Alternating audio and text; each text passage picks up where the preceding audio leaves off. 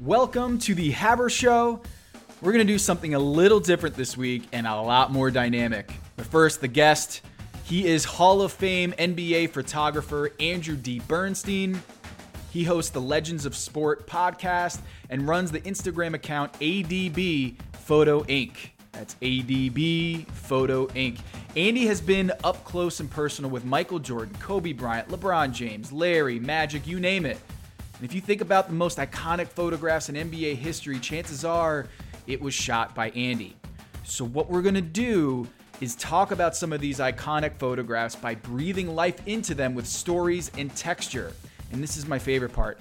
We're going to learn a lot about all the work that goes into photography. It is a lot, way more sophisticated, way more technique than I had ever imagined.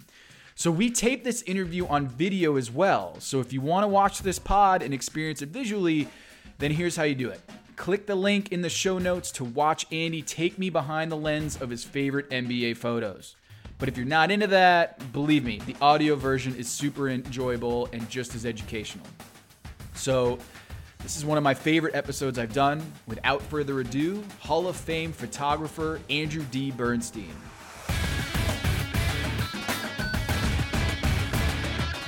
Andy, how are you, man?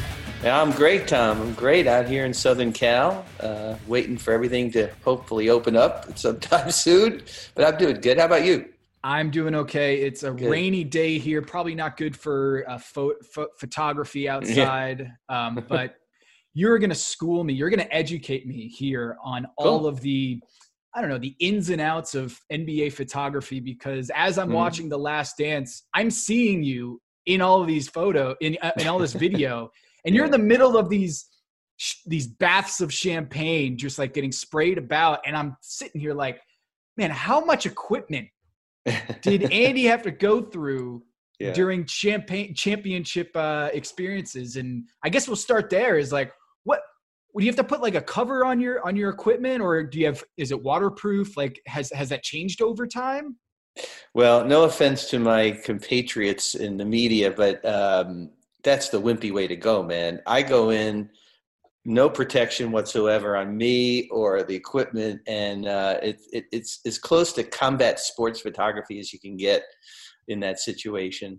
What I learned over the years is that I have to have a backup rig. I have to have a backup camera, lens, and flash that I can stash somewhere. And a lot of times I've been in a friendly arena, quote unquote, Lakers arena, where I can go in the training room before the game and just stash that, put it someplace I know is going to be protected, but also is accessible, because experience has taught me that champagne and electronics is not really good together. So I go in, just blazing away, and hopefully the flash will last as long as possible. And when it dies, I usually have actually a flash in a pouch on me, which is getting soaked, but at least the flash is protected. But then I have to go get that other rig. So there have been some nightmare scenarios with that. I'll tell you one if you want to hear it. Yes. It was one of the Bulls championships that they won in Chicago, and honestly I don't remember. It could have been the fourth one, I'm not sure.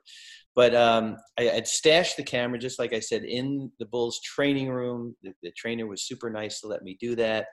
And as I go in to, change cameras and just dry off for a second, my eyes and everything, I wheel around, and just as I'm coming out and ready to, go back into battle, somebody had popped a champagne cork right, literally like 6 inches from me. And they didn't know I was coming because I was coming around a corner, and it hit me right in my shooting eye, my left eye. Oh no. Which went like, whoop, like that. Oh no. And it was terrible. I mean, luckily it didn't get me in the eye. It got me like right below it. And I still had to shoot. So I had to shoot with my right eye, which I could never do. So I think everything was out of focus from that point on. Because we were shooting. I'm a Red Sox fan, so focus. I'm imagining Tony C. Getting blinded in his eye just at his peak of his powers. Yeah, dude, I'm a Red Sox fan too, and figure that out coming from Brooklyn. Then I'm a Red Sox fan. But Andy, I'm from outside of New York City in Westport, Connecticut. So you and I both have war stories of growing up in a city where there are no Red Sox fans. Yeah, well, here's the backstory on that. I grew up in Brooklyn. My family were diehard. I mean, like ridiculous diehard Brooklyn Dodger fans. So the team obviously that they hated the most were the Yankees, right? Yes. So when I became of age and started to get into baseball, it was the early 60s. I couldn't even bring a Yankees baseball card to my house. This is a true story. So I became a Mets fan, of course, right? Yeah. So then I ended up fast forward going to UMass. And all my friends, I wouldn't have any friends if I didn't like the Red Sox, obviously. And I didn't have an American League team, right? I had the Mets. So I became a huge Red Sox fan. And, I was gone from UMass when they played each other in '86, thank God. But I'm still hearing about that from my friends because I don't know who I would have rooted for at that point. Oh, yeah. Yeah. The moment when the ball went through Buckner's legs, you would have figured out who you're rooting for. Yeah, how sad. But I mean, it was great for the Mets. And I was a kid in '69 when they won, the Miracle Mets. I was 11 years old, and Gil Hodges literally lived 2 blocks from me on Bedford Avenue. Oh, cool. And we kids made a little parade for him down Bedford Avenue, and he and his wife came out. They waved. It was the greatest thing ever as a kid. I wanted to grow up to be Bud Harrelson, and wore number 3 my whole life, in Little League and when I played, any kind of basketball or anything. But, of course, had to settle for being on the other side of the camera, behind the camera, instead of in front of it. But you got to cover some Dodgers teams for sure. Oh yeah, for sure. Yeah. That was my, one of my first great breaks was becoming the Dodgers team photographer in '84, which was like the greatest thing that ever happened to my dad and my uncles, never mind that it was me getting the job. It was the fact that I was like wearing Dodger blue, So, and that was fantastic. That was a great job. And I worked a lot, 6 weeks of spring training. I did every single home game for the first few years. Went on the road a little bit. They made the playoffs in '84 and '85. And then, of course, in '88 was that magical season. And I took on a young photographer named John Suhu very early. And John is now, Hall of Fame quality photographer, has been with the Dodgers since he and I started together. And he took over when I left in '95. Well, I mean, you have one of the most amazing careers in media, if not the most amazing career. The fact that you've been behind the scenes getting access to moments that we can only dream about, and then just kind of think about Michael Jordan, Kobe Bryant, Shaquille O'Neal, Magic Johnson, LeBron James. You've had a front row seat to all of it. And I'm wondering, when you're watching The Last Dance, are you sitting there being like, I wonder when I pop up? It's so fun because not that I had forgotten about how amazing that era was, but I had forgotten a lot of the nuances, because when you're working and you're involved, and I myself and my partner in crime, Nat Butler, who's based in the East Coast, we piggyback on a lot of those shoots that NBA Entertainment did. So, we were there right next to the camera guys, my good friends, Michael and Peter Winnick, primarily, who shot all of that footage that you saw. So it was just an incredible time. And as I'm watching it, Nat and I are texting each other. I have friends who are sending me screenshots. Is that you? And of course I had a lot more hair and had a mustache, and it was like a whole different looking Andy in those days. But it's just so much fun. And honestly, the basketball part of it was great, but also the camaraderie and the teamwork of all of us as a group at NBA Photos and NBA Entertainment. And to finally see that footage, emerge and be produced in such an incredible way, as a tribute, not only to the Bulls, but to Michael, but to the incredible expertise of NBA Entertainment. It made me feel, really gratified that I was part of that.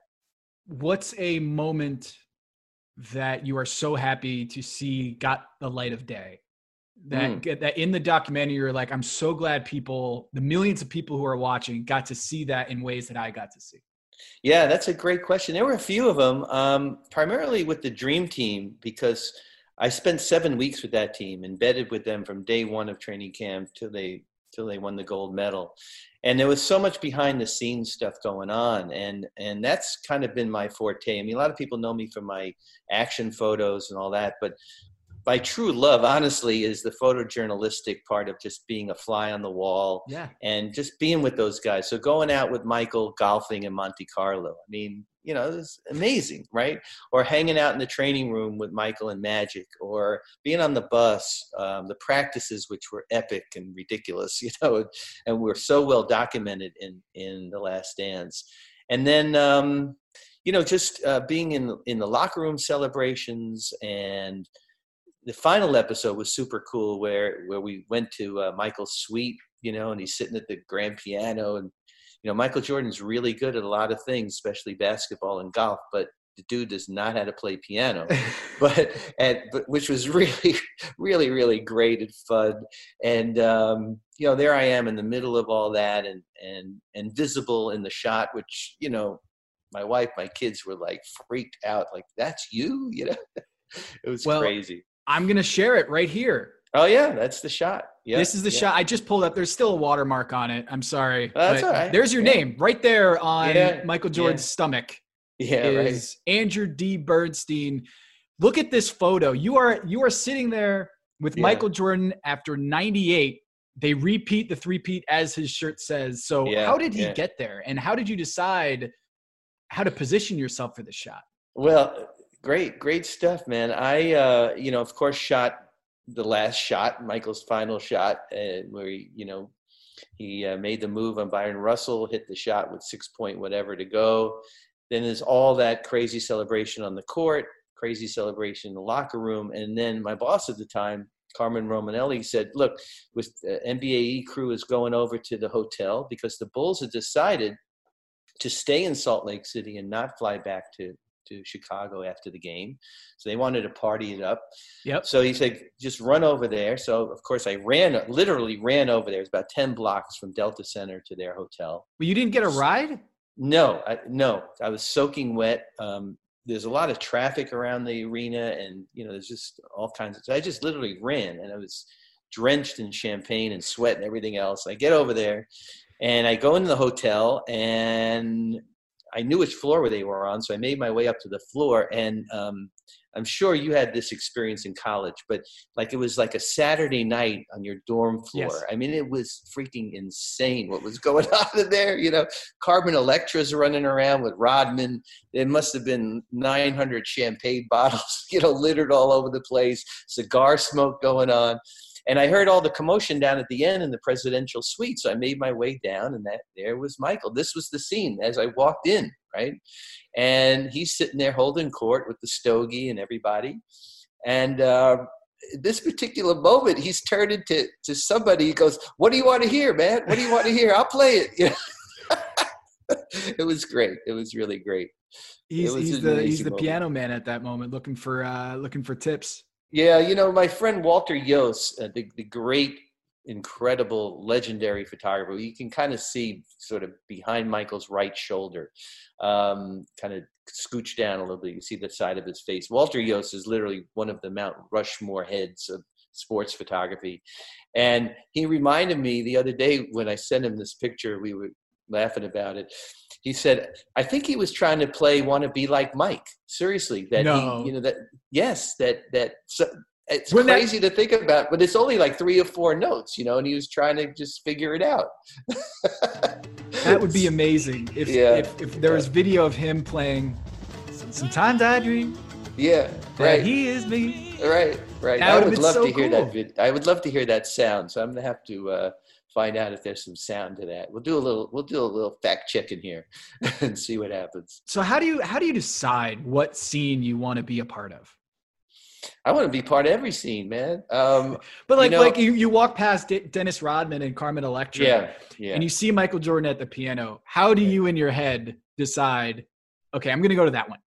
Well, I mean, it's Michael Jordan, and that was the place where everything was happening, basically. And I mean, there's a lot of people in this room. There's another picture I took where I went around the piano and put the camera like way up high, and you could see that probably, without exaggeration, there's probably 50 people in that hotel suite, you know, at that moment. And you know, I just need to be in the action, whether it's right after the game, and I rush to the star player when they just won a championship, which I've done, 37 times, so I kind of know. Or it's in the locker room, and back in the day, they used to do the trophy celebration in the locker room, which was insane. And now we're each assigned to a particular player or the coach following the championship. So, my boss, Joe Amati, might say, okay, you go with Steph Curry. And he might say to Nag, you go with Klay Thompson. And he might say to Garrett Elwood, you go with Steve Kerr, that kind of stuff. So it's just, well-oiled machine at this point. But, back in the day when I first started doing this, it was just me for the first couple of years. And then Nat Butler came on and we kind of, shared it. And now it's, it's a big conglomerate of a lot of photographers and a lot of people involved to make this a group effort. I think I got some for you. Yeah. Is that the other shot? Drum roll, please. Is this the other shot? Oh yeah, that's the other shot, dude. Yes. Yeah. Okay. So you're seeing probably, I don't know how many people in this picture, 20 at least. And this is only what you could see in front of me. And people are holding up lamps, to light the seed. That's like, oh my God, you're right. This is amazing. This is like an I Spy. So like there's a guy holding up a black lamp to get the lighting. I guess the lighting wasn't good in this scene. No. It looks like Dwayne Johnson, The Rock, is in the back right. No. Who is that on the phone? It looks like phone. You know who that is? That's my great friend Andy Thompson, who was one of that's Andy. Yes, who was one of the executive producers of The Last Dance. So that was his baby. So he's probably calling his wife saying, "You're not going to believe this, but I'm in the suite with Michael Jordan." But who's in this picture? You got over Michael's right shoulder, guy looking in the camera. That's Michael Winnick, one of the greatest cinematographer and videographers in the world. Mm-hmm. Behind him is Mario Porporino, who's a tremendous sound man and also cameraman. To Michael's right, David Falk. You see him. You can't see Walter Yost because all you can see is his flash, but Walter's scooched down. And then next to Walter, you see a guy with another still camera. That's Bill Smith, who's the longtime Bulls photographer and still is. And you see him throughout The Last Dance. Mm-hmm. And all kinds of assorted other people in here, which I can't I think that I think it's either Ahmad Rashad in front of me in the black jacket holding the cocktail, or it could be Quinn Buckner. I'm not sure. So it's one of those guys. All right. So who's the guy in the red blazer? I should know this because he's in a lot of the shots. And I should know that too. He's a friend of Michael's. I want to say he was a friend of Michael's from UNC. I might be wrong, but I'd seen him a lot. He was in that great shot that they had in the locker room afterwards where, the smoking stogies and stuff. He was a super nice guy, and I'm sorry I don't remember his name, but he's always really nice to me. And God, I wish I knew who he was. Yeah, because I've noticed him, but he hasn't been brought up in the documentary, and he's in like every celebration. He's right there next to Michael. Yeah, we should find that out. Yeah, for sure. All right, next one on the list. For those who are listening at home without the video, we're just going to cycle through some photos here and just kind of get the scene. Of course, this one is the most iconic one. I think you've said this one you would like to be on your tombstone if you have any photo on your tombstone. Is that true? Well, you know what? I'd have to say that I probably would rather have a photo of Kobe on my tombstone if I was going to have one on. I said that a while ago about this photo, but hopefully I'm not going to worry about that for a while. Say it, Tom. But this photo, has stood the test of time and has achieved, some notoriety, of course, because it was Michael's first championship, and what it meant. We didn't know at the time how many this guy was going to win, but what it meant so many years later, having been the first one of 6. Of course, he's got his dad next to him, and we all know the tragic story of his dad's passing, but we also know how close he and his dad were. And James Jordan was an amazing guy. My dad got to know his dad during the whole Dream Team experience.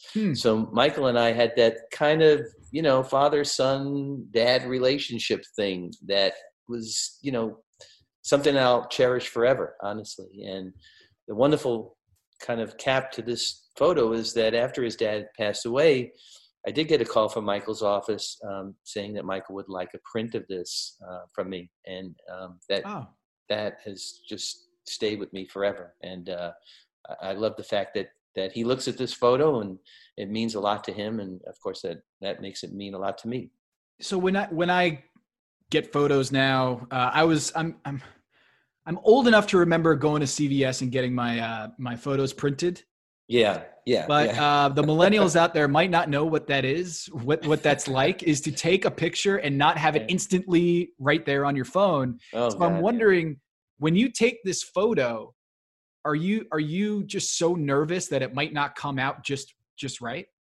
Well, Tom, back in the day, we didn't know any different. So we as photographers were shooting film, of course.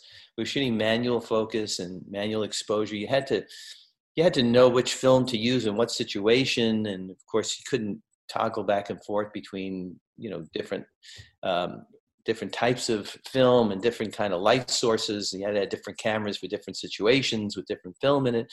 So you take a picture like this, which I did, and I knew the flash went off, and I was pretty confident I was in focus, but I don't know what it's going to look like. And like you said, now you literally can see it in this moment you shoot it. It will come up if you have your camera programmed that way, or you touch the little preview button, and it's instant gratification. So back in the day, during an All-Star weekend or NBA Finals, we used to have to keep a lab open in the city that we were in, and rush the film to the lab. We would have runners take it at the quarter breaks and halftime, and following the game and following the celebration. And then my boss Carmen and I, or group of us, would go over there and just literally sit there and wait for the film to get developed. And they'd be taking it out of the dryer, and we would take the film before it was even dry, honestly, and cutting it up. And wow. That was even before the days when film was scanned, digitally. So, to see this picture come up, I didn't see this picture until maybe late the next day. I went to the lab once all the film had been developed and been sort of edited and collated, and saw this, and was very happy to have seen this picture. How as someone who is kind of setting up the scene like it's art, very much so. Yeah. How about the Larry O'Brien trophy itself, the reflection that you get? Yeah, well, that's the trick. It's kind of the bane of my existence, because so many times I've had to shoot the trophy in a portrait situation. In this kind of situation, it's kind of cool because you see the reflections, you see the flash go off.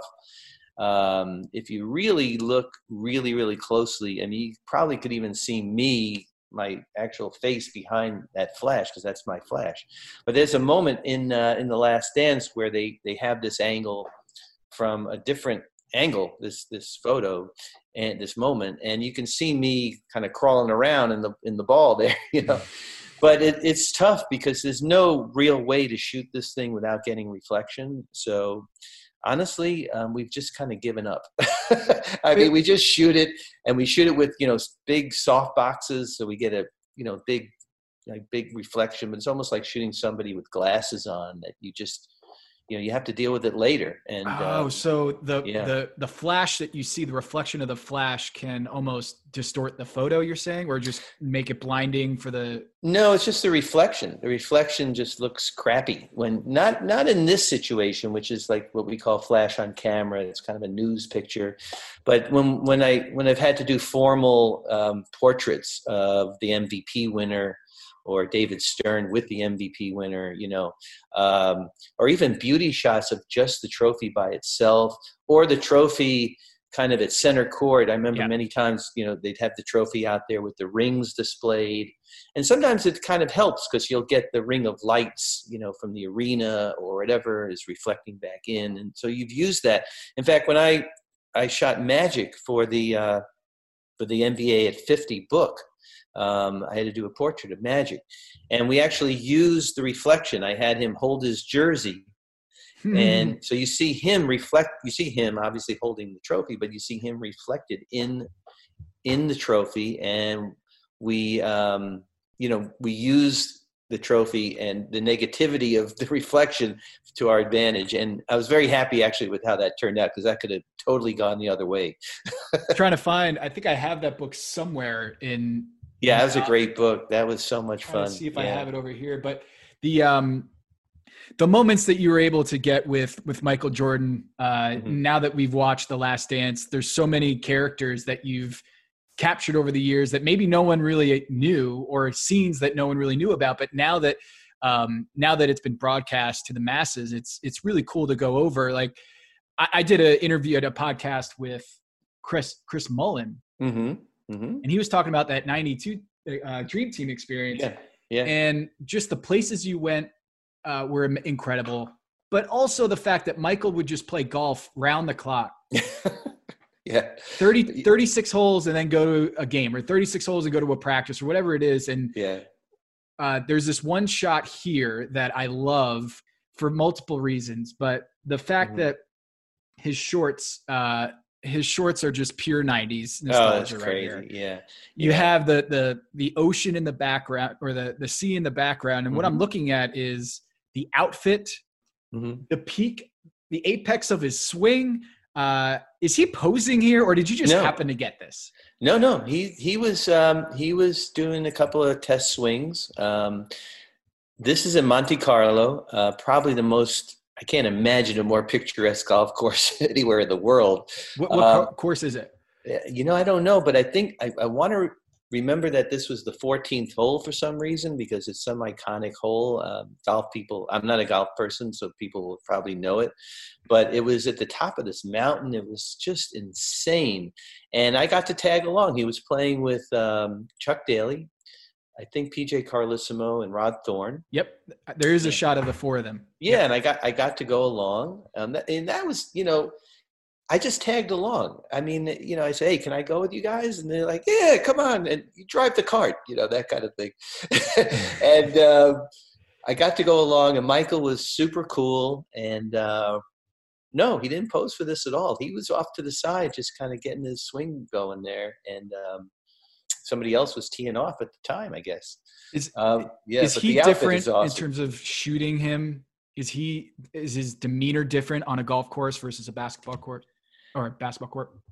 Well, his competitive spirit is not different. I think he's maybe more competitive on the golf course with who he's playing against. But in terms of his nature, he's much more laid back. Yes, I mean, he's away from the glare of the cameras, except for me, or someone else following him around. And there's no public around, and he's with guys that he's very comfortable with, and it's a secure location and all that stuff. So he really lets his guard down, and I love being a fly on the wall for stuff like this. This was. Nothing will ever come close to stuff like this, for sure.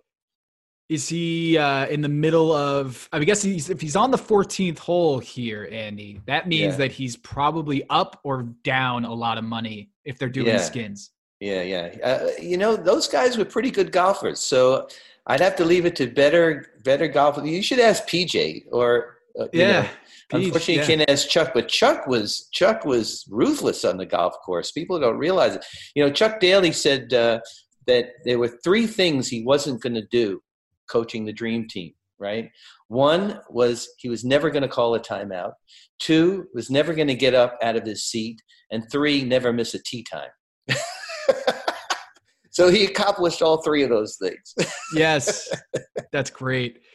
That's great. There's another moment here that I want to hit is you in a fitness center. The photo is of Michael Jordan lifting some dumbbells. It looks like 65-pound dumbbells with an Air Jordan with the ones, Jordan ones on there. And behind him, now people know who that is. Tim Grover with a wonderful mustache, a very tightly manicured mustache.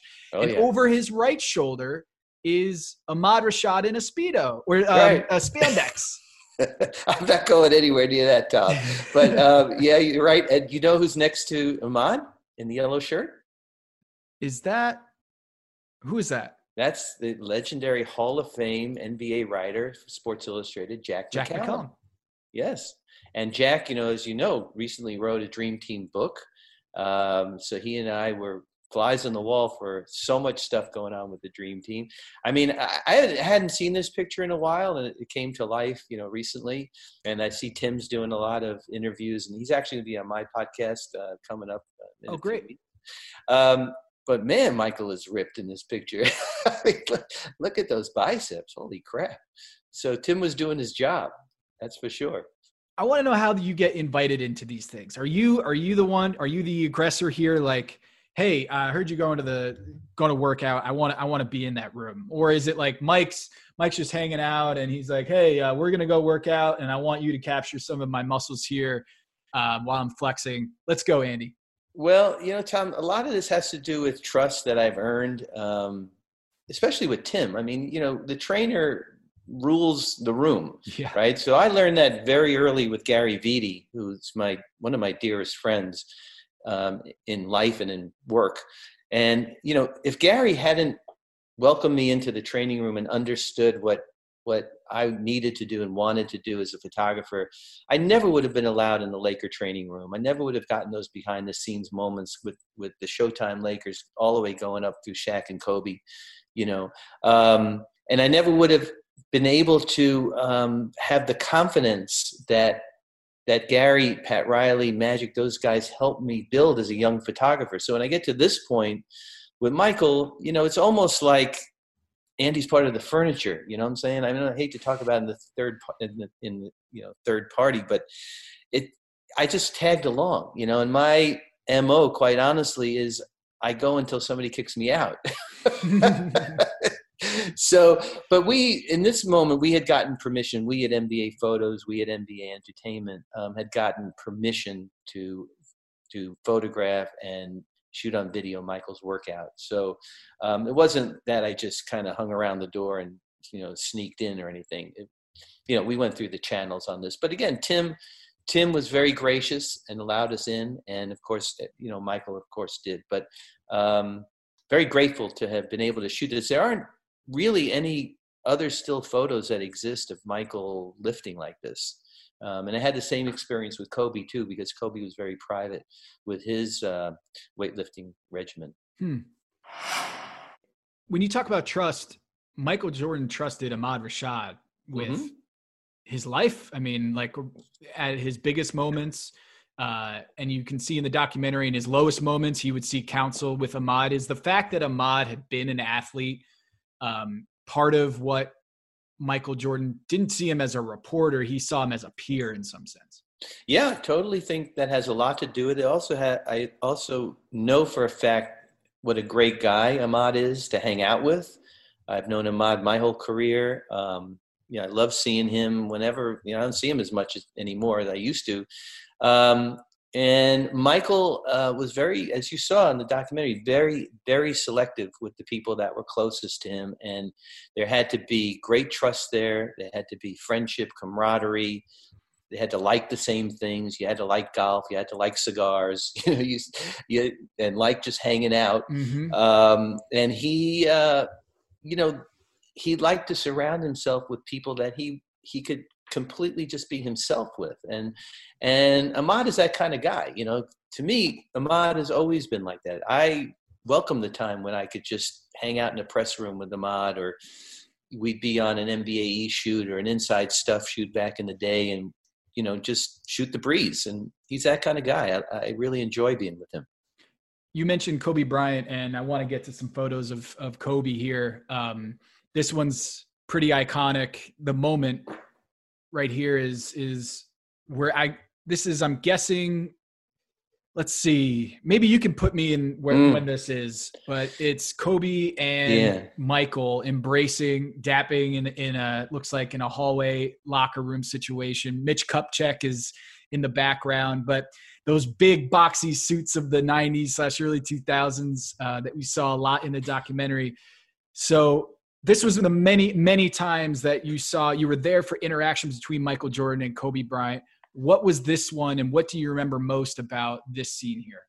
Well, I don't remember if this was Kobe's rookie year, 96, 97, or 97, 98. so it was one of those years, but I went with the team to Chicago, and it was a big deal. I mean, here you got, basically the heir apparent, and the master, squaring off against each other. And my job isn't done until these guys leave the arena. So I hung out in the hallway by the visitors' locker room, and I waited, and then I accompanied kind of, the entourage of Kobe, Mitch, whoever. And this picture just happened to happen. This is outside the Bulls locker room as Michael is walking out and Kobe is passing him. I mean, I don't remember, it was totally not set up, and there was no meet and greet situation. It just happened to happen.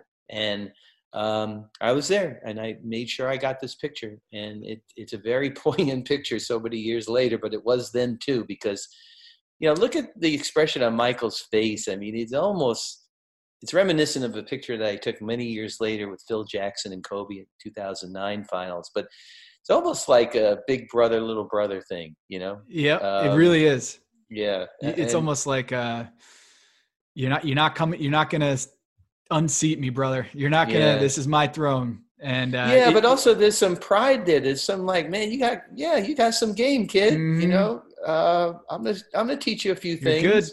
Good. Yeah. So I didn't know Michael and Kobe nearly as much as some other reporters in this industry. You certainly, as part of the media, you had a unique relationship with both of them.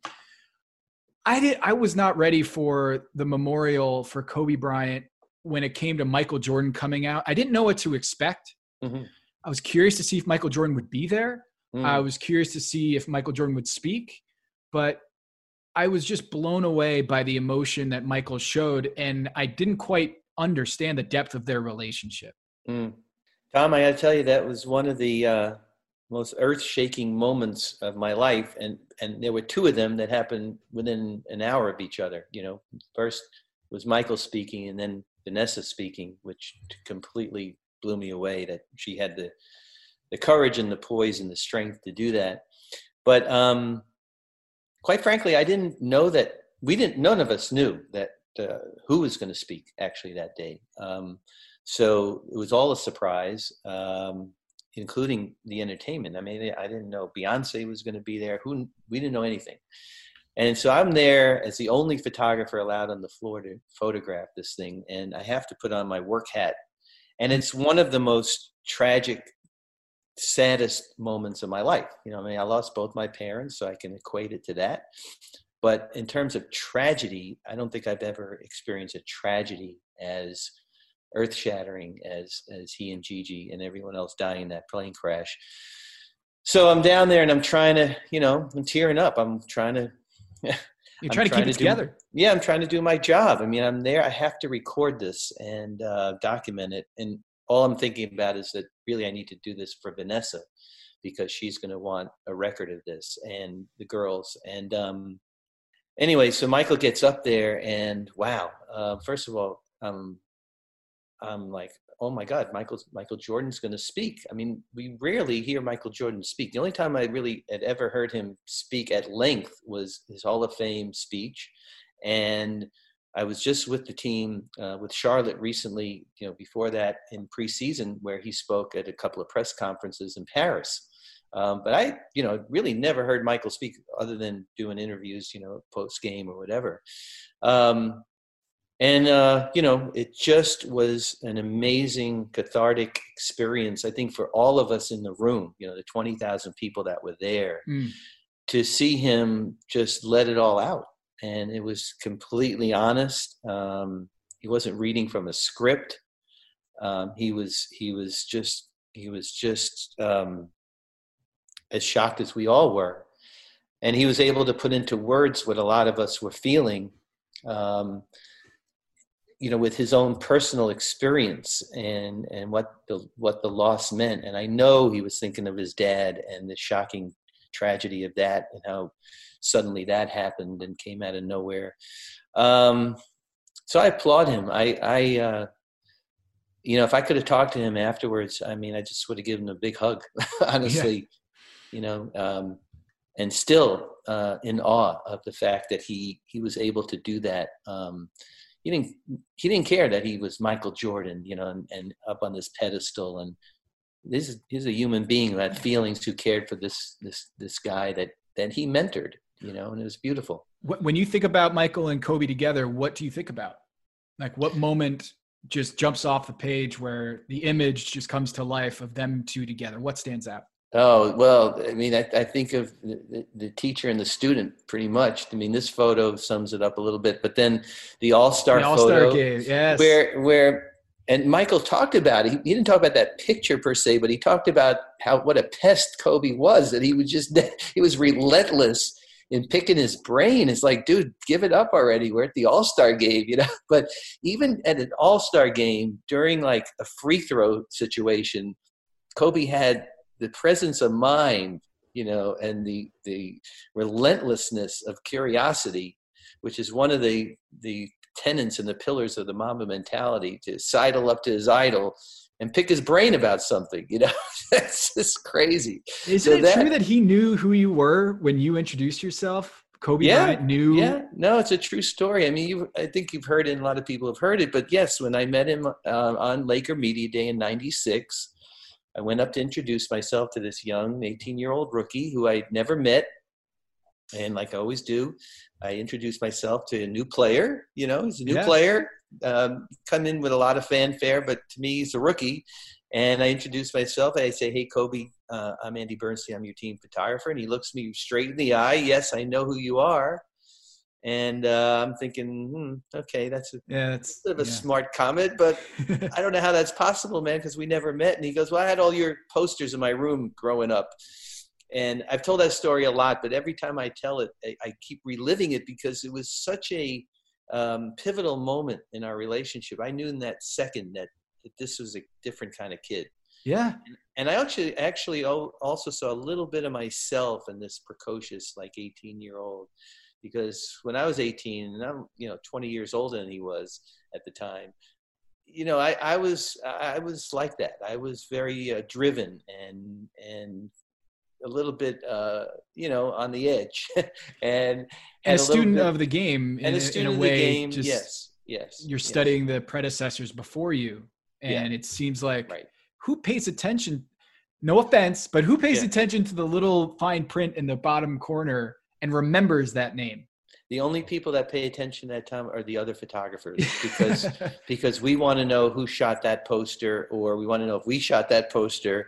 Back in the day, we wanted to know because a check might be coming, But it's very competitive business. To this day, I mean, 40 years in, I still look at photo credits, and I still am in awe of photographers that I work side by side with, Nat Butler, John McDonough, the great photographers from the LA Times that I shoot with, from the wire services. I mean, one after the other. And, sometimes, like John McDonough, for example, is one of my dearest friends. I've been shooting next to him for almost 40 years, right?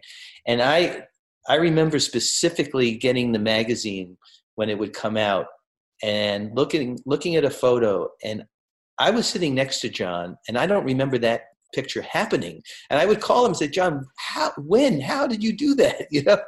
It's just a magician. And it's like, what? And we learn from each other, and I'm sure you and your business, it's the same thing. And it's still a wonderful learning process. And I still learn from everybody, and hopefully the young photographers are learning from us.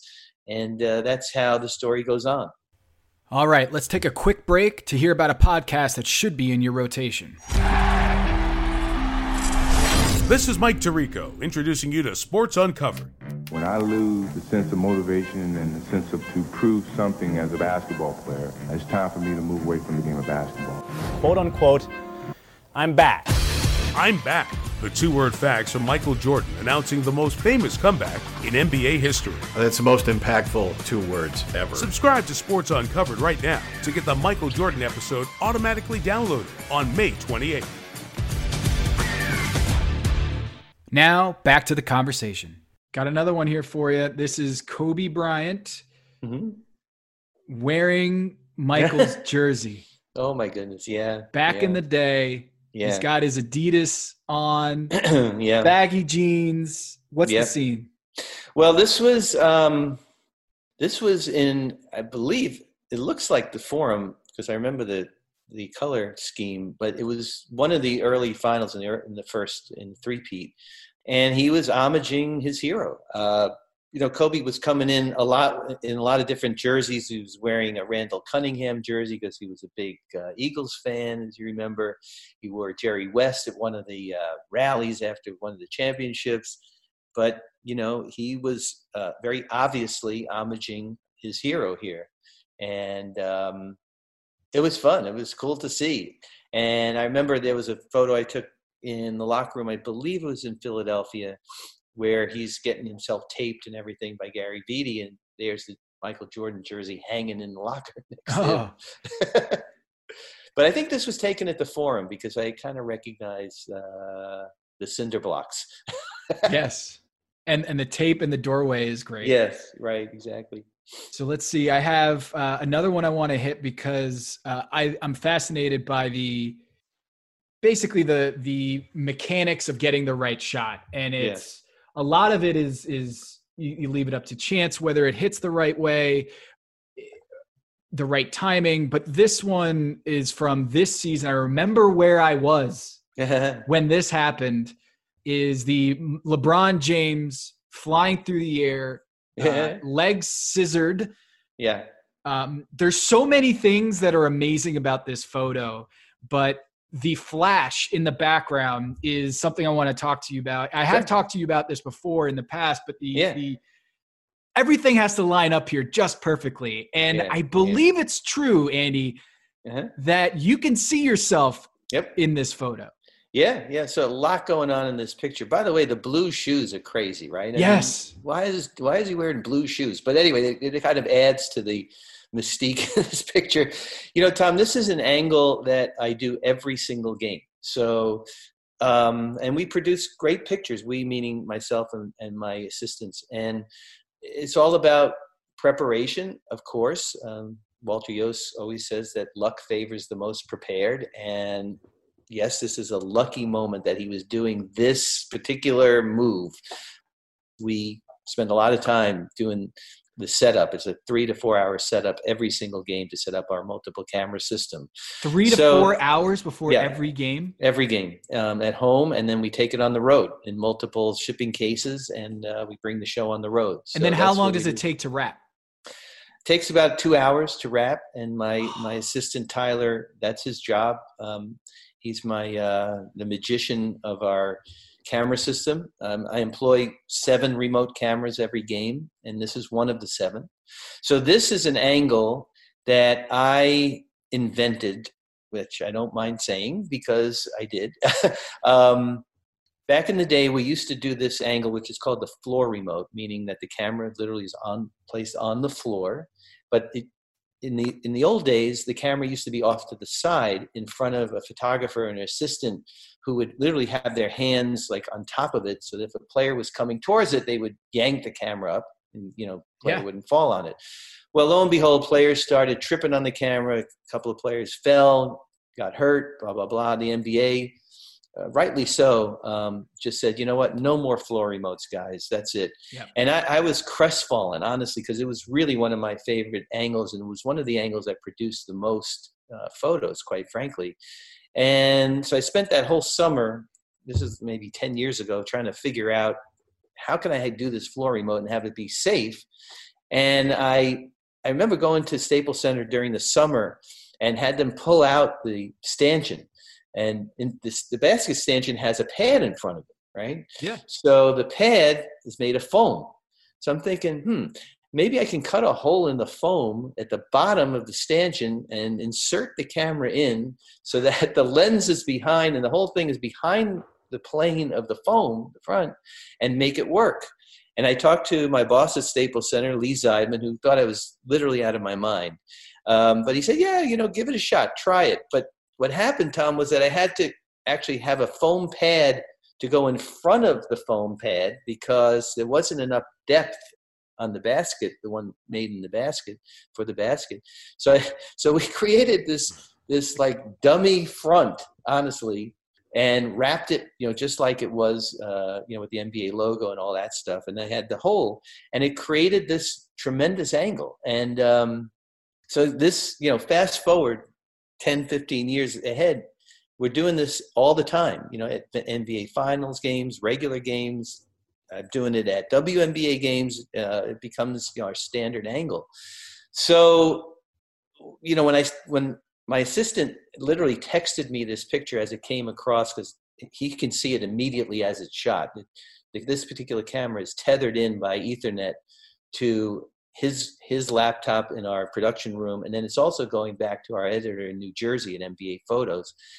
And it was a pretty awesome moment. And he texted it to me probably a minute later. He goes, "This is pretty cool." I'm like, yeah. And to answer your question, if you see JaVale McGee in the back, right? And as you're looking at the picture, to the right of JaVale, and you'd have to blow it up, but you can see me sitting there. That's me, where your little arrow is. And I'm looking up, and I have the little plunger, the little red button in my hand, watching this thing unfold because it was a breakaway. So I had a couple of seconds to sort of gather myself and get ready for this. And I'm trying to time it. And all I could time, and because getting back to your other thing about the strobes, I can only take one picture every 4 seconds. These giant strobes that you see, these big white lights in the catwalk, they go off and the camera exposes and shutter opens, but then the strobes take 4 seconds to recycle back up. So there's no motor drive, there's no sequence, there's one picture. That's it. And that's how I've shot my whole career. So I have one shot at it, and it was crazy because he went up, and if you see the video, it happens in a millisecond. But he had the ball down low, and I just knew instinctually that he's going to do something with the ball. I don't know if he's going to do, a tomahawk or a double hand dunk or whatever. But as soon as he made a move with the ball, in that instant, I pushed the button because I knew that probably the ball was going to block his face, which probably these are things I don't even think about. A millionth of a second later, it did. Blocking the face is an important deal. Yeah, no, look, if I shot this a millionth of a second later, that ball would be in his face and we wouldn't be talking about this picture. So it was lucky in a sense that he made this tremendous move, and that took on a life of its own because, is he channeling Kobe? It happened so close to the tragedy. People made a big thing out of that. I don't believe he wasn't, and I take LeBron's word for it that he wasn't either. But who knows, who knows subconsciously that he had seen Kobe do this dunk. And when you saw those two dunks, LeBron's dunk this moment and Kobe's dunk from the same basket, at Staples Center, it's very eerie because it literally is the same dunk. But, it took on a life of its own, especially in this day and age with social media. The fact that he, Instagrammed it out to his bajillion followers was super cool. And he called me out, which was really nice. I've never really had a player. How often do you get called out by an athlete? Would you say what one out of how many times do you see a photo of yours on a player's Instagram and you're like, hey, where's the shout out? No, I honestly, Tom, all the players, all the moments, I don't think I've ever had a player actually comment about a specific photo. Like they've commented about me or my career or shooting them and blah, blah, blah, but not like directly a specific picture. And, I think he really liked this picture. So I made a big print for him and framed it and brought it to the next game. And I know he's got it hanging in the house. So that makes me feel great.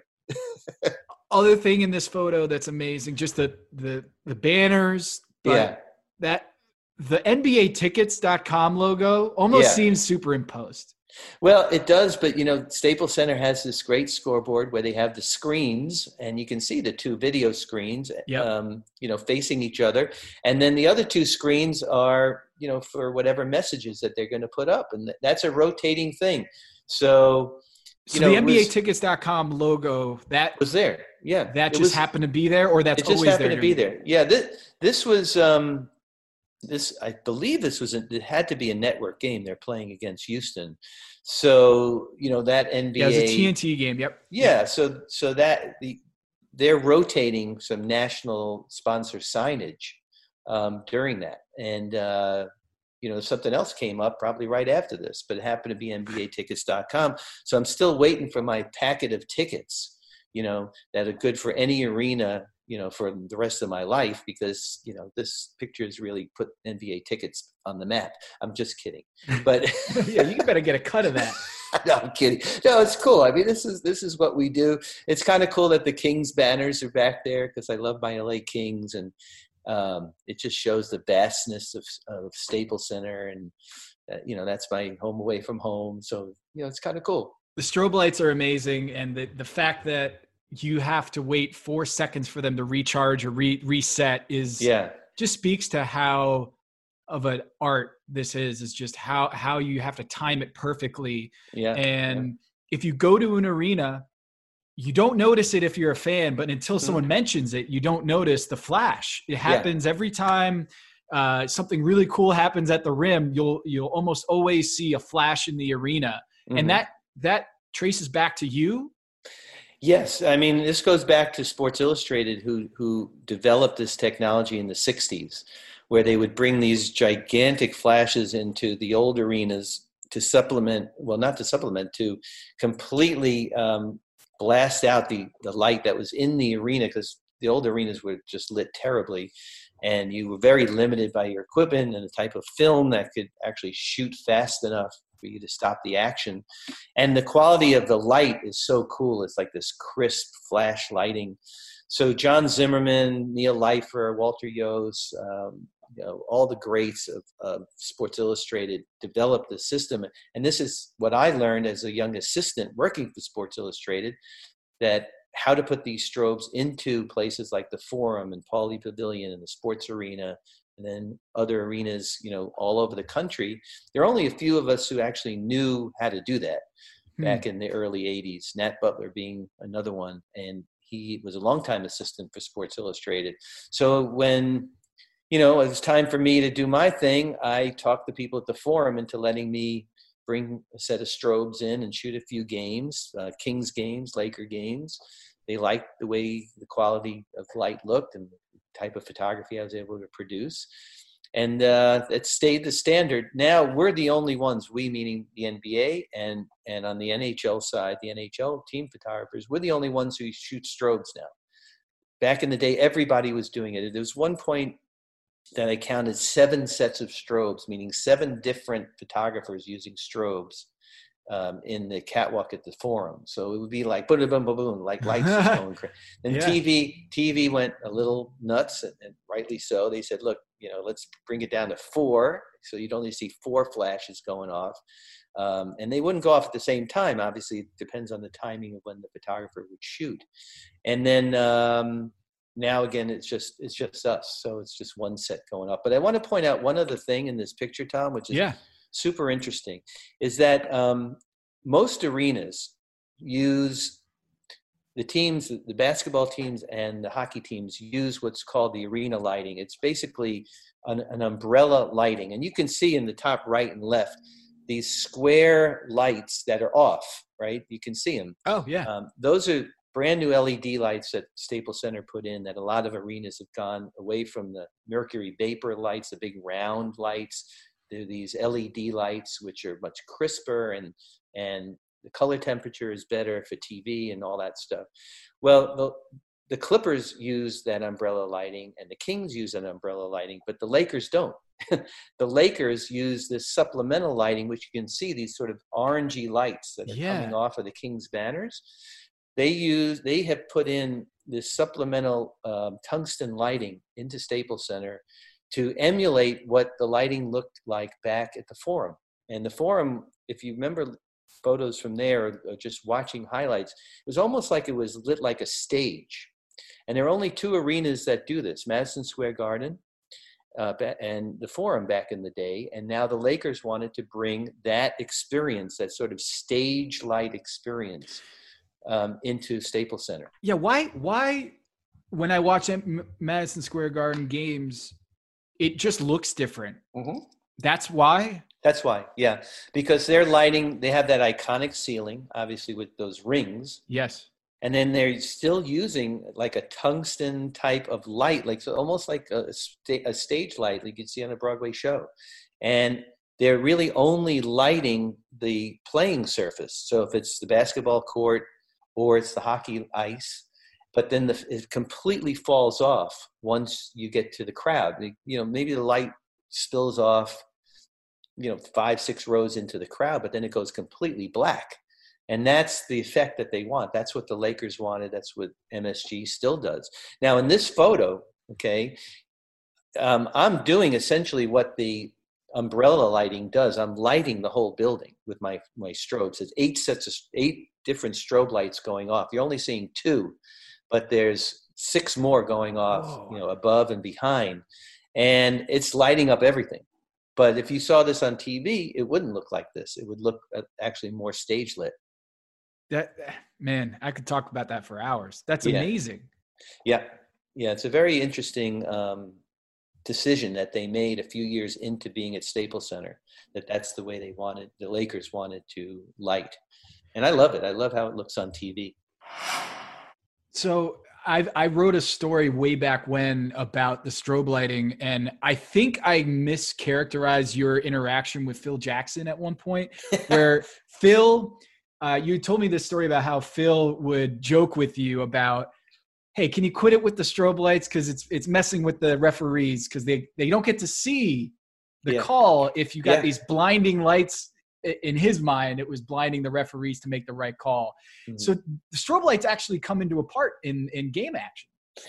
Yeah, I mean, I would differ with what you said, and he was not joking.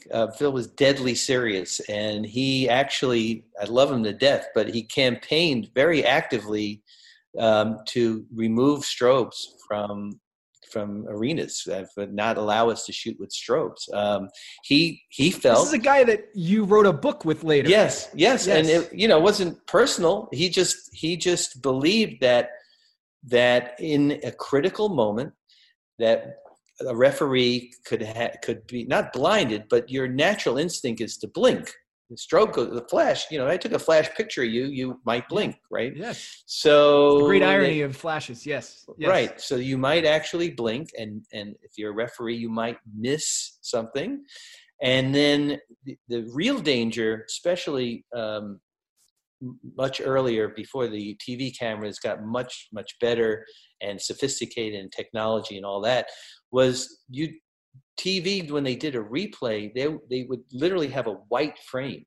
If they were stopping it on the slow motion replay, when the strobes go off, it would be a white frame. So if they were trying to review the play, once video review came into play, which didn't happen for many years, they wouldn't have anything to look at because they have a white frame. And think about, Derek Fisher's 0.4, or, is a guy on the line? He's not on the line. Did he get fouled? He didn't get whatever. There's a million scenarios. I can't say that I agreed with Phil because it's my livelihood, but I could see where he was coming from as a coach. And we had very lively discussions. It's like arguing with your dad. You're never going to win it, but at least you can get your 2 cents in. So what was the deciding factor there? The league said, hey. Well, the league, like I said earlier, the league limited it to 4 sets of strobes, right? Oh, so there's a compromise. So there's a compromise. And then, just by osmosis and by nature and organically, we started seeing less and less entities use strobe. And now, again, it's just really 1 set of strobes, maybe 2, because if I go or Nat goes into a visiting arena, we're using a second set of strobes alongside of the team photographer. So there could be 2 sets of strobes going off. And it could still happen. To my knowledge, there's never been an occurrence where a game or a decision or a play has been decided because of a strobe burst. Right. So now they have multiple angles. They can stop the action much better in the replay. There's a lot more factors going on. So I'm glad that that's never happened, quite honestly, because if it did, Phil might have won that argument. Yeah, and you'd have a tougher job taking photos. Yeah, a little bit. Yep. So in that photo, like I remember when that video, when that dunk happened, LeBron James's dunk against Houston Rockets, it was, I think it was the night of the trade deadline. For some reason, I'm imagining that. And the video comes out of the dunk, and I tweeted out, "Hey, everyone, watch this video. You will be able to see the moment that dunk gets captured, the photo gets captured." And it's one of those things that you don't know it until you see it. And when you see it, it's like, oh my goodness, that's how it all works. That's how it all happens. And so if you pause it at the right moment of the LeBron dunk, you can see. Now, one thing I've always wondered, how much time when you press that button does the photo get captured? Is it instantaneous? It's instantaneous. It's probably, I don't even know, in millionths of a second. So but you're not like, all right, I gotta lead myself here and give myself a second. No, it's an electrical connection. So it's equivalent to turning on a light switch. You turn on a light switch, the lights go on. I mean, there's not, really a delay. There is a delay, but we're not conscious of that delay because it's so fast. But the technology is mind blowing if you think about it, because I'm sitting there across from where it's going to happen, and I'm watching it unfold, and I have to push the button. So my thumb my brain has to tell my thumb to push the button. The button then makes an electrical connection to a radio transmitter on my side of the court, which then tells the receiver for that camera on the other side of the court to fire that camera and the strobes at the same time. Yes. So it's an incredible technology, which honestly I don't understand. But that technology was developed by engineers from MIT back in the early 90s, and we perfected it. And it was really a very painful R&D process that it took, because I love these guys, but they didn't understand like our world and how things didn't work, in a laboratory or a studio. We're in an arena with 20,000 people and RF signals and all kinds of things that could go wrong, But we finally got it. And the case in point really was Michael Jordan's last shot, the last shot of the 98 finals, which was a true testament to that system. We call it the system, Flash Wizard system, working, where the gooseneck against Utah 98. Yes. You can see all the fans just going crazy in that moment because of the strobe and that technology. Well, yes, but also the way that all unfolded was that I was in charge of the system, so to speak. So I had all my remote cameras set up on both baskets. I was positioned for that game in the corner, which is very unusual for me, but I was in the corner. And we not only used stationary or fixed remote cameras throughout the arena, but we also used human remote cameras. So we had human drones. We had 2 photographers who were positioned in strategic parts of the arena. Fernando Medina was on the opposite baseline, and Scott Cunningham was at the midcourt line, elevated by the TV position, right? Okay. That their job, quite frankly, was to compose and focus. This is all manual focus days in their camera, right? But they wouldn't actually trigger their camera. They would not shoot the picture. I would take the picture. When I push the trigger button, the camera in my hand goes off. All the stationary remotes go off, plus their cameras go off, right? All done by radio control. So that famous picture of Michael taking the shot, 6.6 on the clock, right? Yeah. You see the whole crowd, everybody looking up, sideline to sideline, was taken by Fernando Medina. We like to say that I pushed the button, but he took the picture. Wait, how does that even – wait, if you press the button, doesn't that mean you took the picture? Well, we decided, my boss, Carmen, and all of us decided that if you're doing your job properly as a human drone, which means you're composing, you're focusing, it doesn't matter who actually pushed the button. You get credit for the photo. And I agreed with that from the beginning. And I agree to it to this day. We posted it on my Legends of Sport and my ADB Photo Inc. Instagram and blog and everything else. A real team effort And Fernando, rightly so, got credit for that photo. But the whole end story to it, Tom, is that the only guy who didn't get that photo was me. Because I'm in the corner. Well, if you see the play unfold on video. Okay, I got the photo up here. Okay, you got the photo. So you see Tony Kukoc bottom left. Yes. Right? I am just out of frame on the left side on the sideline, right in the corner where the sideline and the baseline meet, but I'm going up the sideline a little bit. So as the play is unfolding, I'm following Michael, and I can see Michael. And just as Michael makes the move and Byron Russell stumbles, Tony gets right in front of me. Oh, no. So all I got in my viewfinder is a gigantic, out of focus red number 7, right? But I had the presence of mind, honestly, that I just knew that when Michael, I could see the bottom of Michael's feet, that when he elevated, I had to bang that trigger button because I knew that Scott and Fernando at least had a shot at getting this picture. So you did this blindly, so to speak. 100%. Yes. This shot, one of the most iconic photographs in NBA history. Right. You were just guessing.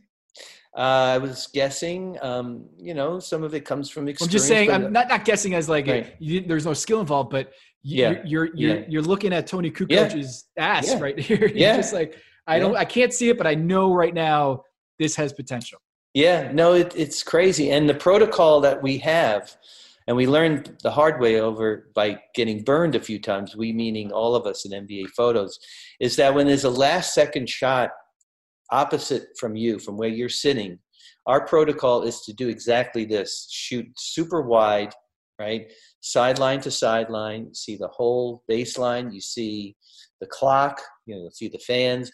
What makes this picture even greater is how packed in the fans were at the Utah Arena, Delta Center at the time. I mean, literally, you can see they're right behind us, the photographers. The seats go right up right on behind top us. Yeah. They're not, it's a serious, like, straight up rake. They're not, it doesn't go back, it goes straight up. And every single person, except for 2 people, are Jazz fans. And there's a kid up there somewhere who's holding up a number 6 or something. In a Bulls jersey. Yep, right up there above the clock. Isn't that great? And then this guy on the right with the Red Bulls jersey.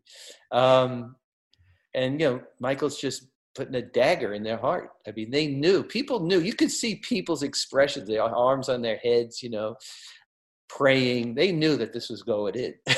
It hadn't got in yet, but they knew it was going to go in. So it's just such a testament, honestly, to all of us working together, to the system working that we took. It was so difficult to perfect. Picture lives in infamy. And I honestly call this the greatest single still photo in NBA Finals history. I really do. And I credit Fernando with doing his job, really, and having the presence of mind to do it the way he was supposed to. So all in all, how many people went into this photo being taken? Wow. Well, you got myself as the trigger puller. You got Scott and Fernando, the photographers. I had 2 assistants helping me set everything up. We had techs. We were shooting film in those days in '98. So there were runners, people who were picking up film from us during timeouts or changing film on the remote cameras. There were editors in the back. And then we were runners then taking the film to the lab. We had a lab open in downtown Salt Lake City. These runners would rush the film to the lab from like the pregame and then bring it back to Delta Center so that my boss Carmen and his deputy Joe could be looking through it and editing it like during the game, We probably in '98, we had a couple of geniuses from MIT, from the company that designed it. They were there to make sure everything worked. Wait, those guys from way back when were on site to make sure nothing went out off without a hitch? Oh, yeah. No, they were there because they understood the technology. I mean, we understood how it should work for cameras and such, but they understood all the technology and the whatever computer stuff were actually in these units that made them work. And we had to bring them because honestly, that was way above our pay grade or our understanding. I didn't have like a a doctorate in electrical engineering. So I was too worried about being a photographer. Oh, there's there's this guy right here. If you can see my arrow, this guy, he's a Bulls fan, obviously. What I also notice about this picture is that these little balloon thingies that people are the bangers. Bangers, right? Yeah. Not many people are holding that in the air. They're on the ground. They're not excited to be using the bangers in this moment. No, but you also see right here, right next to the stanchion, next to NBA, you see a guy in a purple shirt. This one. Right? This guy has been a Jazz fan since the team moved there. He's actually a renowned dentist, believe it or not, in Salt Lake City. One of the nicest guys is he and his wife. And they would hold up all kinds of crazy stuff during games, when guys are taking free throws. And I still see him. I go to Salt Lake for games, and he's still there, same dude. But I see all my friends, my photographer friends down below. Nat Butler right there to the left of Michael, looking down into the camera, blonde-haired guy. This one here? He got a pretty cool shot, too. And he had to wait for this guy Carr, number 55, to get out of his way so he could get Michael elevating. And he actually made a great picture from that. But all the other local photographers in the red vests and the Sports Illustrated and all those people. So, it's just fun to look at. What I love is the women who are screaming in these moments. There's one right here. Yeah. There's one right here. Yeah. Another right here. Yeah.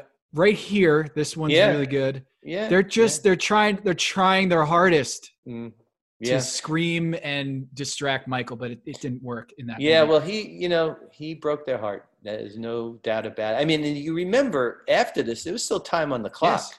And John Stockton had a hell of a look. Mm-hmm. And it just didn't make it, similar to what happened in Indiana, the same thing in that Game 7.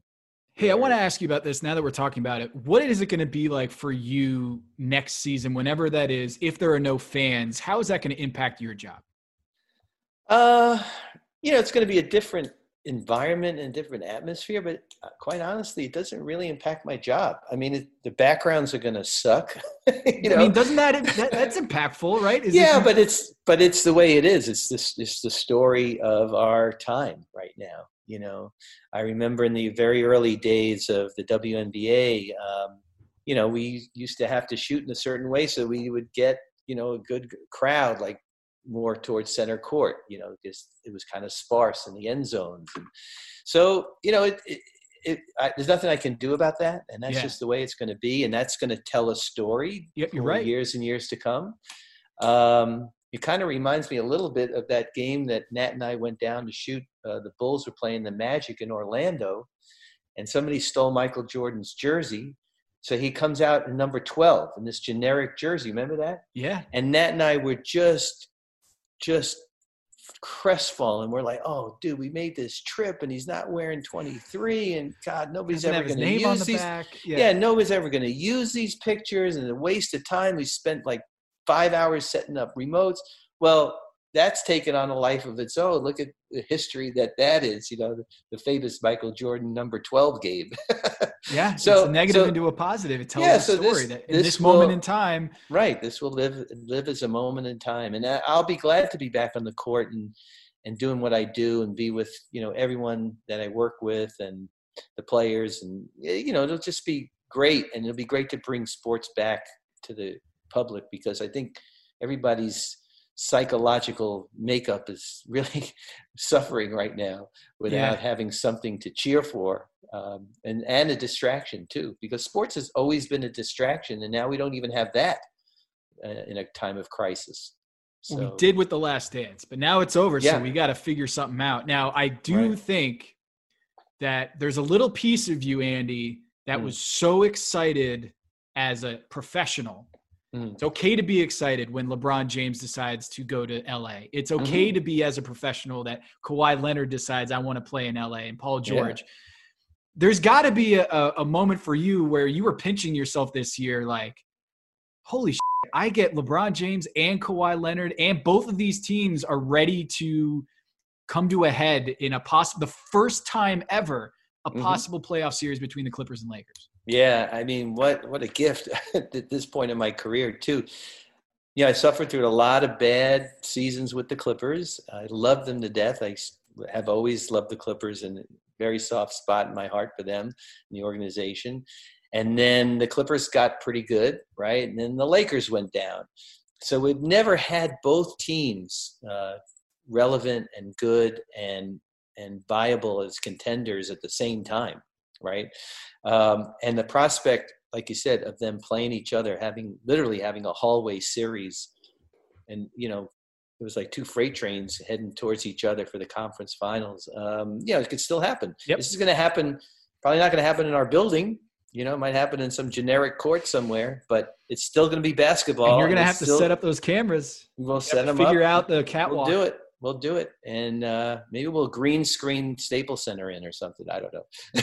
That'd be amazing. So before you go, I wanted to know, you've been up close and personal with Michael, Kobe, LeBron, and of course, so many others too. But those three in particular, what is their pregame ritual? If you can tell me one thing in their pregame ritual that is unique to that player that you've gotten to know about what they need to do to get ready for the game, what would you say about Michael and Kobe and LeBron makes them different? Well, most players prepare and they have a ritual, and I see it every night, with what these guys do in the training room or the weight room, meditation. And that has grown over the years, starting really, I guess, in the Showtime era. They didn't do a lot of that, but guys were very superstitious back in the day. I guess it would be more of that than it is. Yeah, you have to be conscious of that. It's like, I want to get him in this space, but I also don't want to mess with his head.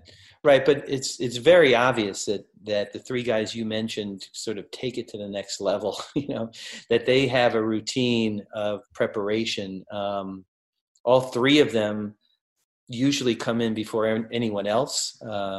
Michael, I remember, used to love to come in super early. And we found out during the Last Dance that it wasn't really to prepare or lift weights or whatever. He just loved to kibitz in the locker room. Sam Smith told me on my podcast, that he and Michael would just sit, and chat like 3-4 hours before a game, because he just loved being in that environment. And, Kobe, of course, famous for coming in super early and sequestering himself. The LA Kings were very generous to let him use their training room down the hall from the Lakers so he could do his private workout, his meditation, his body work, whatever he had to do to get ready. And that continued on the road in every arena we went to. And LeBron's the same way. I mean, that guy has an incredible routine. First of all, LeBron is the most punctual guy I've ever seen in my life. I mean, we know for a fact that it's a 7:30 game, that literally at 3:30 on the dot, he will walk down from the loading dock towards the locker room. I mean, religiously. And I think what happens is he sits in his car in the loading dock and gets himself ready, and he's so regimented that that's how he operates. And it makes it great for me because I don't have to guess. I know he's going to be there at 3:30. I get there at 3:31. He's already in the locker room. True story. So he's got his routine. He's in there with his personal trainer, Mike. Yep. They have an incredible regimen that they go through.